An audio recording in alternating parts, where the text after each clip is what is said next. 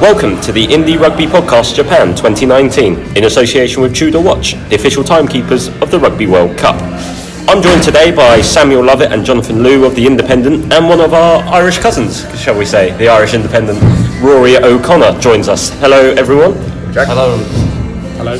And we've just come from an astonishing game, I think would sum it up quite well. England have just beaten New Zealand. You heard that right. New Zealand did score, but it was almost as close to perfect I've seen from a rugby team at a World Cup that I think is possible. Where do we start, Johnny? I mean, we've already started. I mean, in many ways, it's a moot question. I thought it's one of the most, in a year of remarkable sport, remarkable sporting stories, it's probably one of the most surprising things I've seen. And I'm including a Cricket World Cup final and a Headingley Test match, and a Women's World Cup in that. It's I think it's conceivable that England, most people would have conceded that England could win that game, but I don't think many people would have seen them winning it like that. No. That dominance. You saw the All Blacks at the end, absolutely flat out. They didn't know what had happened. They were shell-shocked. Kieran Reid in that post-match press conference just kept going, disappointed, gutted. He didn't know what to say, and he looked like a deer in the headlights. And Rory, you obviously saw Ireland last week, and the All Blacks kind of did the same to Ireland, didn't they? And yeah, the All Blacks hit a point last week. I think the All Blacks went out last week thinking they were going to get a match of the significance that they got today, and delivered a performance of unbelievable quality, really clinical, really powerful, and Ireland didn't show up. And a week later, when they actually needed that performance, they didn't have it. And England did, go back to February 2019. England arrived in Dublin, scored a try within 2 minutes, Manu Tuilagi, and Thunder, I think they won every collision that day. They were dominant in every aspect of the game, and they almost repeated that. They kind of dusted off that plan and went again today. I mean, they only scored one try. They should have won by 30, 40 points today. Yeah. I mean, they possibly should have nailed the All Blacks. I mean, they handed the one try they did get, they handed them on a plate. Yeah. It was one of the all-time great World Cup performances. And from a team that 2 or 4 years ago went out in the pool stages, it's quite a story. And Eddie Jones will get a lot of credit. I think Stuart Lancaster probably will feel quite satisfied today that the players that he trusted back then have delivered on the world stage, even though he won't actually get much. It was incredible. I mean, Jesus, I wouldn't like to be South African or Wales. No, Eddie said that quite a bit. He pays tribute to Lancaster's work and what he did with the players by bringing them in and gelling them. And you do have to argue, would Lancaster have been able to draw that performance out of them though? Because I think Eddie definitely has changed what this team stands for. He's given them a new mentality and resilience. And Sam, you covered New Zealand earlier in the tournament. You kind of saw the very best of them against South Africa. I mean, how long ago does that feel? Yeah. But that resilience that used to be around the All Blacks, so they always find a way to win, completely deserted them today. Yeah, well, I mean, that was the point I was going to make. It was kind of a reversal in roles, really. Sort of England from the start, there was a sense that they believed it was capable, and then sort of as the game went on, England's resilience, it was still there. They weren't sort of taking a step back, which is kind of what happens when you take on the All Blacks. There might be an initial period of resistance, resilience, but it always snaps, and the All Blacks always see through. In this instance, it was a case that from the first whistle to the last, England's mentality didn't waver, and it was the All Blacks at the end who, as Johnny said earlier, were sort of broken and a little bit battered. They just couldn't quite believe what was happening. Yeah. Should we talk about the haka? Because I think that kind of really sized up the magnitude of this game when you saw England go. They never respond to the haka. They stand there. It's the English way. Yeah, thank you. Challenge accepted. Off we go. I just felt that showed something different was on the cards. What did you? I think they were just trying to get into their heads a little bit. I mean, I kind of wrote this in my piece from the game that it seemed like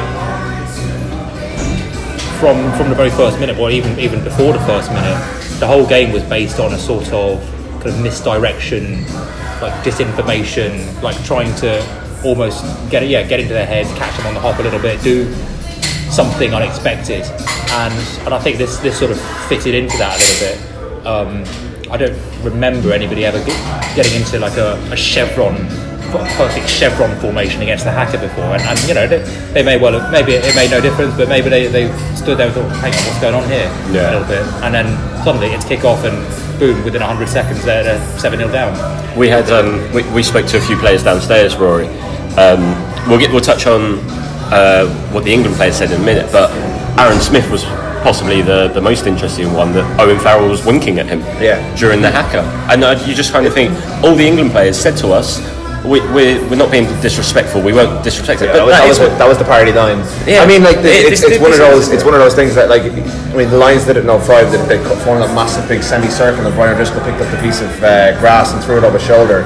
2 minutes later it was being stretchered off and they've lost comprehensively. It's not really about what you do in front of the Haka, although it's great theatre, it's about what you do afterwards.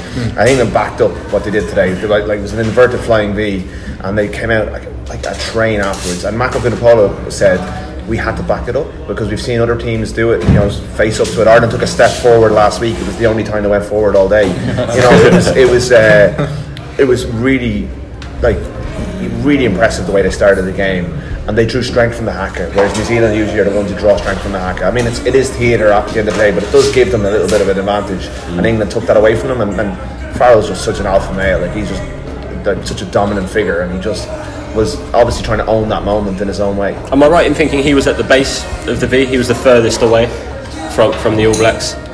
I'd love to know what each and every one of them do. Like Joe Marler. I'm sure you could break it down. Joe Marler was trying to walk around the back of him. You know, apparently he's paying the fine according to Mako. So get Will Greenwood to sort of, you know, to analyse it on his touchscreen console.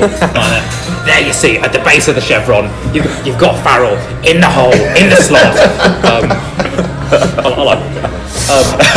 I mean, is this like a whole new, maybe a whole new tactical front in the game? Where, you know, are we going to see even wilder formations? Ireland went for the figure of 8 in Chicago when they beat them for the first time. Figure of 8? It's a tribute to Anthony Foley, who just died. They his number. Right. And then we had that Lions one, and there was one in the 90s or the 80s where they rushed the Haka and they got beaten by about 50 points. But do you remember the France one, 2011? They got fined for it. Yeah, they went together as a V, didn't they? Yeah, and you had one 4 years before that where Chabal was up in their faces. And the Welsh did their kind of stare off afterwards a couple of years ago in Cardiff. And they didn't move as well. Yeah, no, they were stood there for. You kind of can be made up very stupid if you do these things and do them wrong. But I think I want to see Will Greenwood go do that. That'd be a fine piece of journalism. Let's look at the England squad. They had a few injuries as well. Owen Farrell basically played 50 minutes on one leg with a dead leg that he picked up quite early on, and then somehow made a try-saving tackle at the end of the first half on Jack Goodhue, which was quite incredible. Johnny May limped off, dead leg as well. Carl Sinclair, he had his calf wrapped, and I think there was one or two other knocks that they mentioned. I mean, England haven't had any injury issues, and that's partly why I think they've been able to beat the All Blacks, because their squad is still the squad that first flew out here. Do you reckon that's going to be quite a big problem for them for the final? Because not only will they need to back this up mentally, they'll need to pick themselves up again and get to that level, but physically after that it's going to be pretty hard. There's going to be a few sore bodies out there. But you look at the performances of those who came on off the bench, you know, so we were saying earlier about Dan Coles was immense, sort of stepping into the fray, filling the shoes of Carl Sinclair. I think there is so much depth in the England squad, and you know it's only 80 more minutes now, one more game, and given the depth of the squad that England has, you would be confident that they can do the job that the normal starters would. Yeah. It's rare, kind of almost impossible to get through like 2 months without, you know, a lot of, you know, knocks and niggles. And I mean, maybe it's why that, you know, a lot of World Cup finals are not generally classy games. Everybody's just kind of, you know, knackered, running on adrenaline, and, you know, patched up a little bit. So this would be entirely in keeping with that. You know, after 2 months and about as long in training camps, getting brutalised. You know, the bodies are going to be aching. Yeah, I think crucially all their key players seem to be okay. Yeah, I mean, maybe if Farrell doesn't recover, that'll be a major issue. I think there are like 5 players that they can't afford to be without, but they look okay. You say the Vunipolas are crucial for them. Tuilagi and Maro Itoje and then Farrell. But Ford was really good today, though. Well, he has been I know Eddie Jones said he wasn't dropped, but like he was obviously dropped. You know, like I'm sure I know from talking to players that they don't realign they haven't realigned their thinking into the starters and finishers thing. But to bounce back in that way was just so impressive. And the first 15 minutes he had, they couldn't stop him. I mean, him and Farrell were playing what we expect the All Blacks to do. They were here, there and everywhere. And one thing that really stood out to me is also how Maro Itoje just took control of the game. Johnny, you wrote about him. I mean, you would really hate to piss him off, wouldn't you? Because he is an absolute specimen of a human being. I would, yeah. I mean, mainly because I'd just written such a nice piece about him, and it would seem at best hypocritical to then go irritating him. Yeah, I mean, he's one of those. Somebody replied to me on Twitter this evening saying, like, I only really watch like maybe 2 or 3 rugby games a year, but literally anybody can see that Itoje is like an amazing. There are some players whose influence maybe you need to be a little bit more versed in the game to sort of know what it is they do.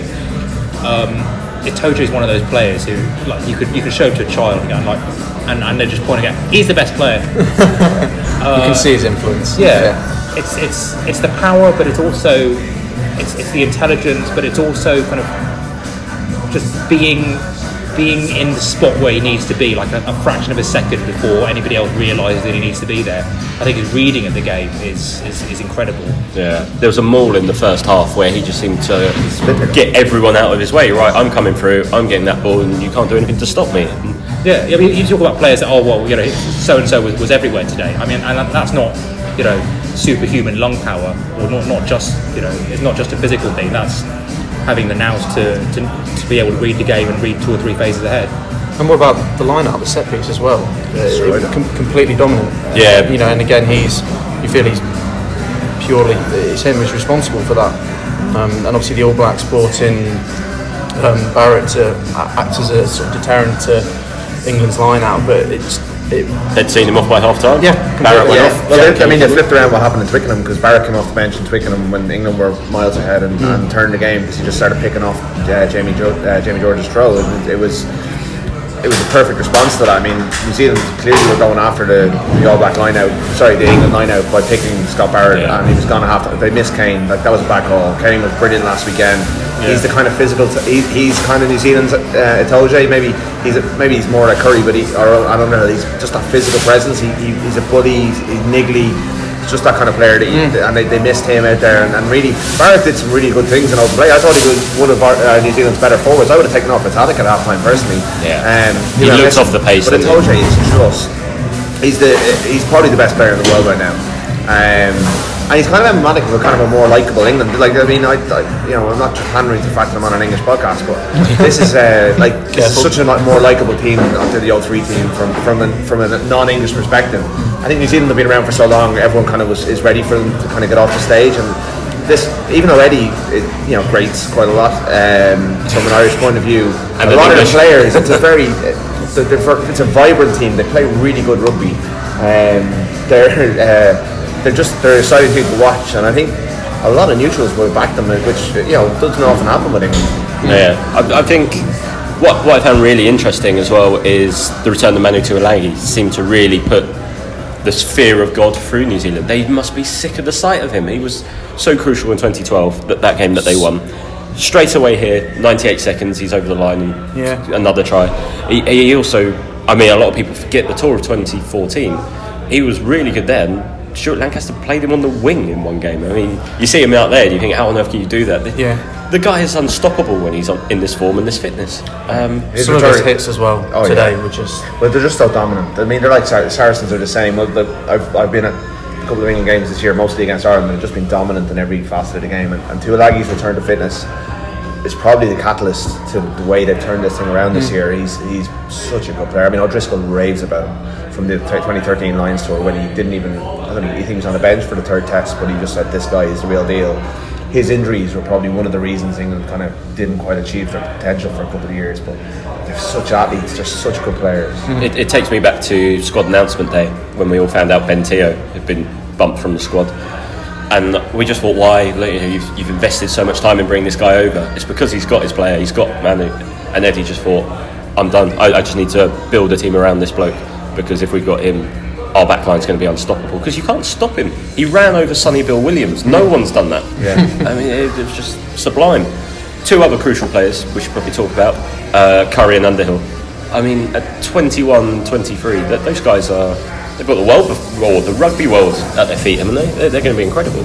Yeah, I mean, it's a really exciting time, and it seems to. I mean, England seems to have been looking for a 7 for what seems like years, and you know, they turned up 2 at once. Yeah, immensely. Well done on resisting the bus metaphor. Yeah, That was just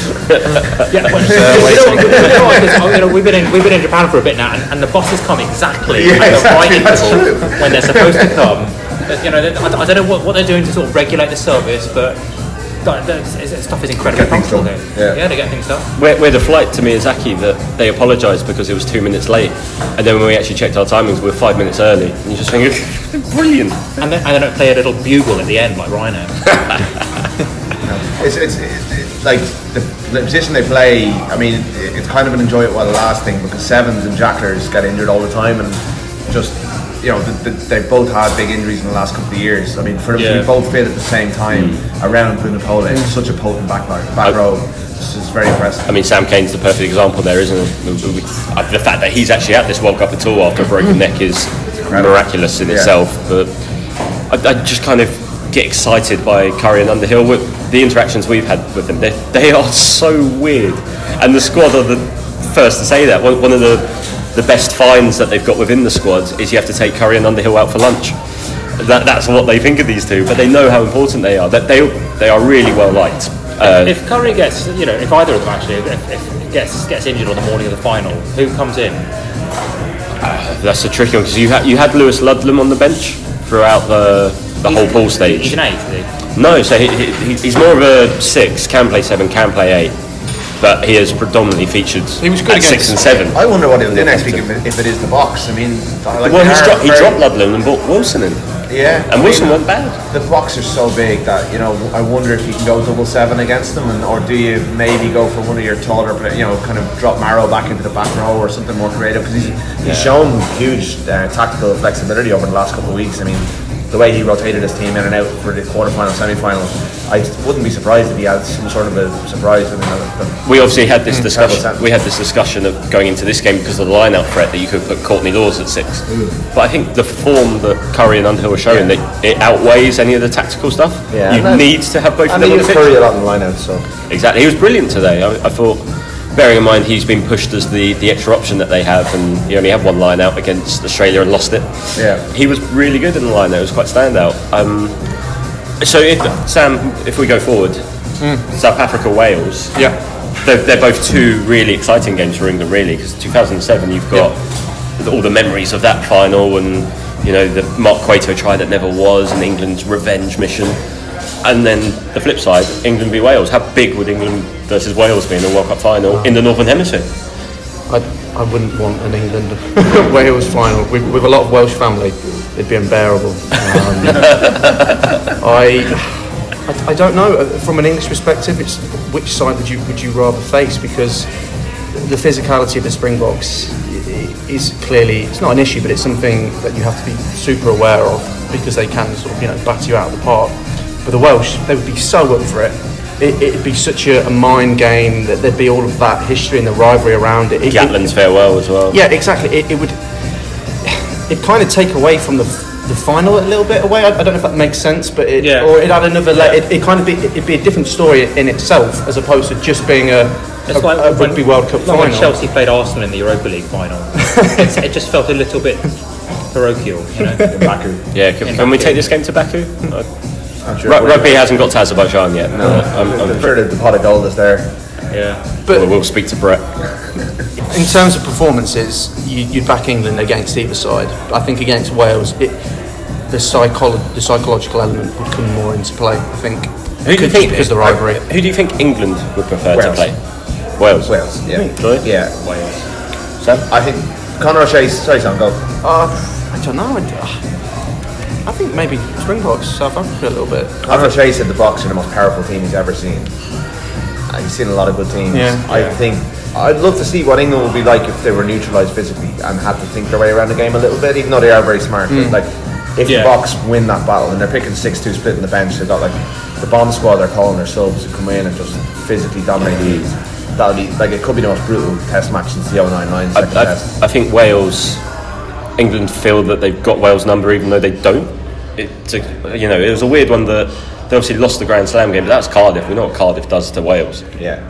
I've never really felt that this England team takes Wales as a threat. Maybe that might be where they would slip up if those two teams do meet. But this was very much the final for England. When was the last time England played Wales on neutral turf?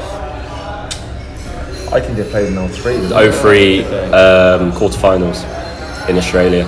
No, sorry. Yeah, they met in the World Cup 4 years ago. It was Twickenham, wasn't it? Yeah, it was Twickenham. It would have been 03. I mean, Wales could have won that game. Wales would love it to hear us say this, but like they've lost so many bodies. I just can't see them getting through against South Africa just because if they're down Williams, Anscombe, a couple Faletau at all. Yeah, I mean, and Navidi as well. Like they're kind of the opposite of what we said earlier about England. But I don't know. I've been saying it from the start, ever since, and particularly since that win Australia. I think they've got it in the locker. I don't know why. You've been raving about Wales out there. I think it's. As I've been saying earlier, I think it's a mental thing. At the start of the tournament, sort of Sam Warburton was saying how Wales, that reputation of sort of being the underdogs, that they've dropped that, and that they truly believe that they belong among the top table, amongst the top pack. And I think they've showed that in their performances so far. And if they can, and it's a big can, beat South Africa, then it's open season. Who knows how the final will go down. So the last thing we should discuss, and this is something I'm going to write overnight that I want to weigh up and debate, was that the greatest performance ever delivered at a World Cup? Because I'm struggling to think of something bigger. Well, if you think about, the ones that spring to mind, apart from finals, are like the France against New Zealand performances in '99 and '07, and they were sort of like incredible results that I think came from they almost felt a bit like burglaries in that they had really sustained periods of pressure in which they kind of ran away with the game. This was a really proper 80-minute performance, and that's a good point. And you guys have seen a lot more rugby than I have, but I can't really think of. England 03, yeah, fine. I thought maybe New Zealand 95 against England, the semi-final, the Jonah game. New Zealand weren't the calibre of opponent at that time that New Zealand were today. Yeah. Maybe I was very young in '91, but Australia did take the All Blacks out in '91. That Australia team, I think those Australia teams that won World Cups are often forgotten, and they were brilliant. Outstanding. Like the 03 team was, or it's not 03. The '99 team was excellent as well. One of the best defensive teams. But certainly from an English, I'd say it was the best European performance at a World Cup, and I'm struggling to see anything better than that. They just didn't lose a collision, let alone enough of them to let New Zealand in the game. The fact they got, as we said, they got 7 points, flattered New Zealand. Given the opposition, it's as they say in football parlance, it's up there. But for me, I think it was the mature aspect of the performance. How that's completely thrown me. It led to Steve Hansen calling out a journalist in the press conference saying, let's go outside and have a rugby education, which was interesting. Yeah, well, this is a team that doesn't know how to lose because they don't lose. And it was interesting to see that. I'm a little bit reluctant to bash them over the head with it, because when you get knocked out of a World Cup semi-final, it feels, I'm sure they're distraught, but then they've also got the bronze final to pick up this Friday, which is going to be horrendous. God help whoever loses tomorrow, because they're going to be hammering in Tokyo. And this brings me on to the next subject, which is a nice little story I've got. I caught the flight from Oita up to Tokyo with Dimitri Yashvili, who of course has third place playoff history against New Zealand from 03. And he said it was remarkable. We spent all week on the piss. We didn't train once. We were just enjoying ourselves. And so were New Zealand, except New Zealand lost to Australia, and they were angry, and they took 10 lumps out of us. And he just said, you're going to end up with that this time, because one team's going to be really, really angry from this game, and the other team's probably going to put out the B team, not take it seriously. Wales have already said they're not doing any media commitments beyond team announcement if they don't win. What is the point of the third place playoff? Cash money. For what? And for who's going to buy a ticket to the third place playoff? Anyone? I think Japanese people will. They they've bought tickets for everything here. Like, they're really enthusiastic. It's TV, isn't it? I mean, it's another TV slot. I guess. It's the same with football, isn't it? It's just it's the game no one wants to be in, no one wants to report on, but fans will watch. The All Blacks are the only things that have a third place playoff are the Football World Cup and the Rugby World Cup, to my knowledge. Euros? No, not the the Euros. No? They share third place. Yeah. Well, they don't really call it third place. You just lost. It's not a thing, is it? Bronze final, isn't it? Yeah, I suppose in in certain Olympic sports where they need to decide who won the bronze medal, but there's. This is one of my sporting gripes. Can you ever win a bronze medal? Yeah. But you don't win. You come third. But you haven't won. Yeah, that's more of a semantic point. Very semantic. That's probably not for this podcast. We don't do that. I think we've covered all bases there, really. Obviously, Wales, South Africa. When this podcast goes out, it'll be tonight. For us, it's tomorrow. It's going to be. Well, it's not going to live up to that, surely. I don't think. It can. Say never. It can't. I don't think it can in terms of quality, but I think it can be a good game. Like France Wales was great last week. That was the best game in the quarterfinals. So if it's tight, it'll be good. It can in terms of drama. Yeah. Because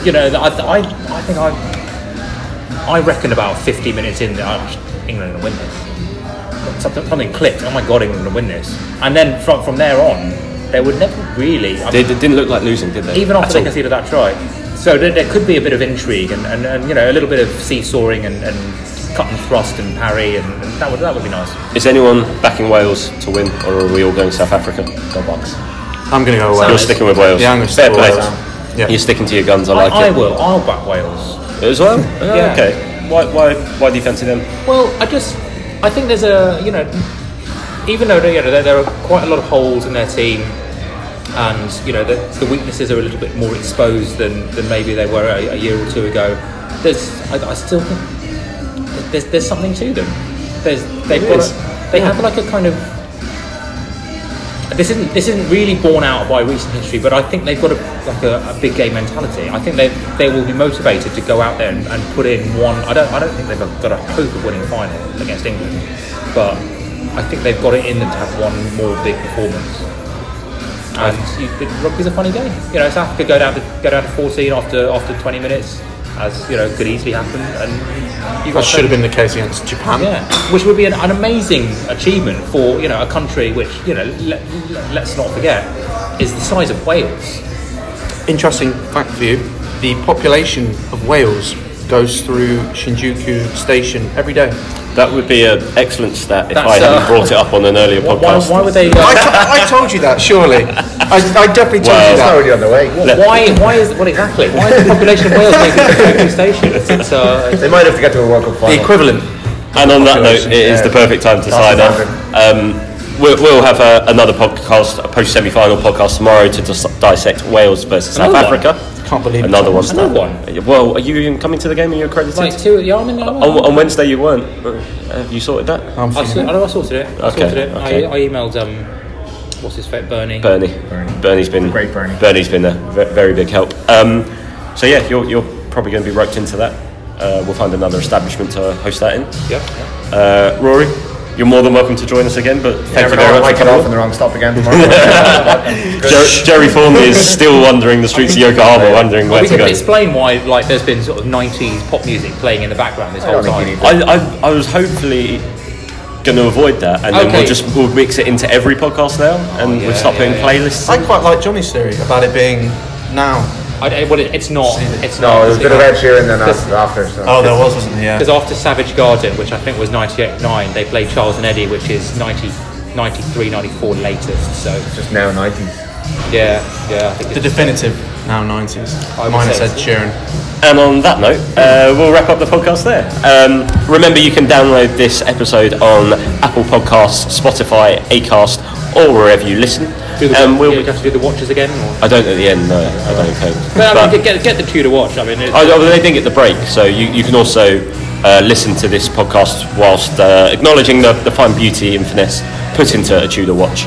I'll tell you, my watch is. I took my watch into an onsen, and it's basically it's steamed up, and now like about a week later it's totally stopped working. So I wish I'd bought a Tudor watch personally. I'm now ruining my decision not to buy a Tudor watch. So you listeners, you next time you think about buying a watch, you just think about the consequences of not buying a Tudor watch and just think on that, because don't find yourself in a position that I now find myself in, which is watchless in Japan. I think this would be perfect message if it wasn't for Tudor's ambassador for this tournament, Bowden Barrett. And on that note, that's all for this episode. We'll see you again next time. Goodbye.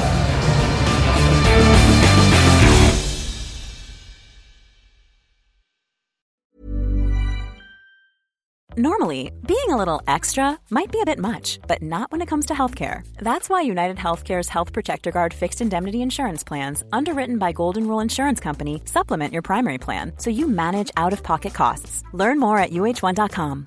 Every fan knows the right player in the right position can be a game changer. Put LifeLock between your identity and identity thieves to monitor and alert you to threats you could miss. Plus, with a U.S.-based restoration specialist on your team, you won't have to face drained accounts, fraudulent loans, or other losses from identity theft alone. All backed by the LifeLock $1 Million Protection Package. Change the game on identity theft. Save up to 25% your first year at LifeLock.com/aware.